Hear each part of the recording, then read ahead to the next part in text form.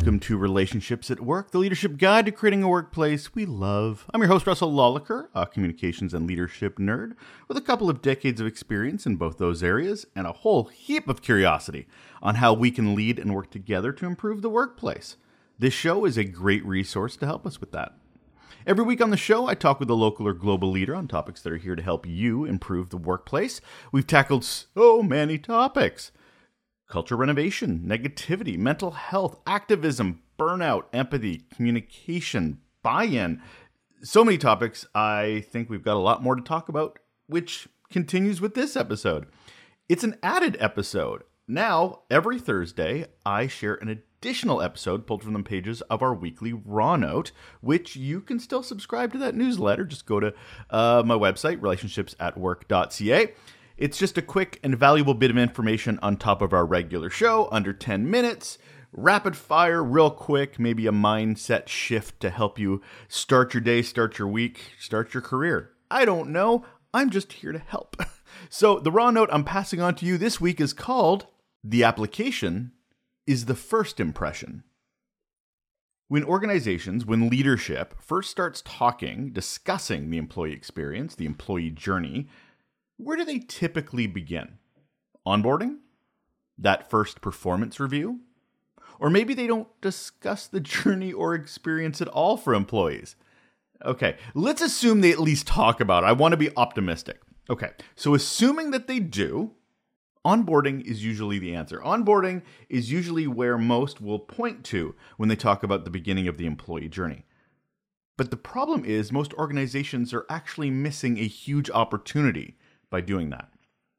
We often miss where employees and prospective employees really start their interaction with the organization. And that is in the application and hiring experience. That right there is actually the beginning of their journey.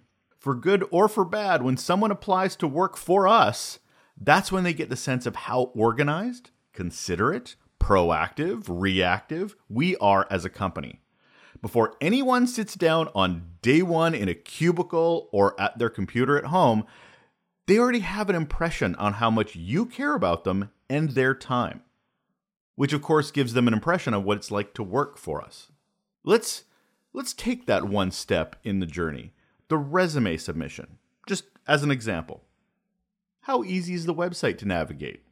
Is it clear as to what is needed from the applicant? How clear is the job description? How quickly and patiently are applicants responded to for any questions they might have as they submit their resume or CV? This doesn't even get into the thoughtfulness and compassion of the hiring panel, or how they are informed when they get the job, or if they are informed at all if they don't. And what is the tone of that response? Does it encourage them to apply again? Career Builder did a study that found that 60% of job seekers reported quitting an online application process because it was too long or complicated. Ouch. How many great applicants, how many great employees are we missing out on because our first impression is so disappointing? This kind of experience flavors everything for those who won the competition and also flavors the word of mouth for those who don't win that competition. So let's do better. Through the whole process, let's do better.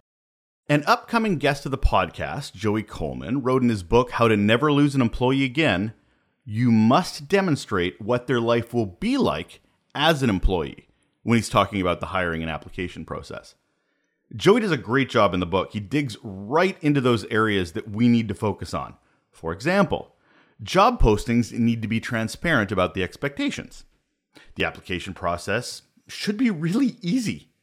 Pre-screening should be more about fit than skills, which you can teach later. The interview should be more about getting to know the candidate as a person, their personality, nature, temperament, which is way more valuable than a series of canned answers to familiar interview questions. If you haven't checked out Joey's book yet, I really recommend it, and really recommend his conversation with us. That's coming out quite a bit further down the line. But let's talk further about this hiring process. So here's a few things extra to flag and assess. Because maybe it's great. Maybe you're putting your best foot forward, but how do you know until you know? So first out of the gate, transparency. Are we making sure our job descriptions and titles are clear? Do they give the applicants confidence in what they are actually applying for? We have to make sure they have all the information they need, no surprises. Second, communication. Are we being clear, transparent, personalized, timely, kind? We have to treat applicants like individuals, not numbers, and respecting their time too. Applying for a job can be very vulnerable for applicants because they're really putting themselves out there. Maybe they're trying to get away from a bad situation in a former job, or maybe it's the next step in a career that they've been really excited about. Why would we want to make that experience worse for them? And another thing to review is feedback. It's so funny when somebody applies for a job and they don't get the job. What's the first bit of feedback that we tell them? Oh, you should reach out and get feedback from the organization. And that's great. That's fantastic advice. But why don't organizations ask applicants for feedback about their experience too? This can't be one way. The organizations need to reach out to applicants going, how did you find the process? Where did we fall down? Where did we do a great job? How could we do better? As organizations, how else can we get better at making those first impressions and meeting needs and expectations of applicants and future applicants? I love the idea of treating candidates like customers, like a relationship that we actually want to make, build, and maintain.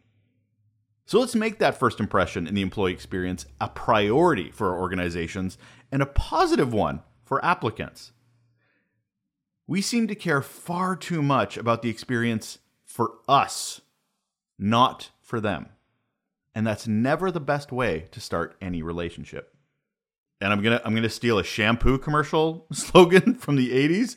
You never get a second chance to make a first impression.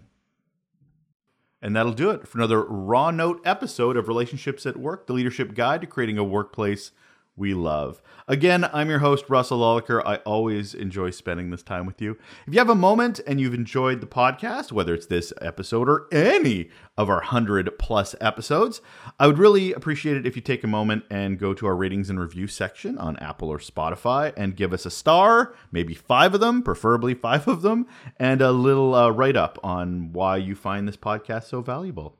Thank you so much for your time, and I look forward to talking to you again.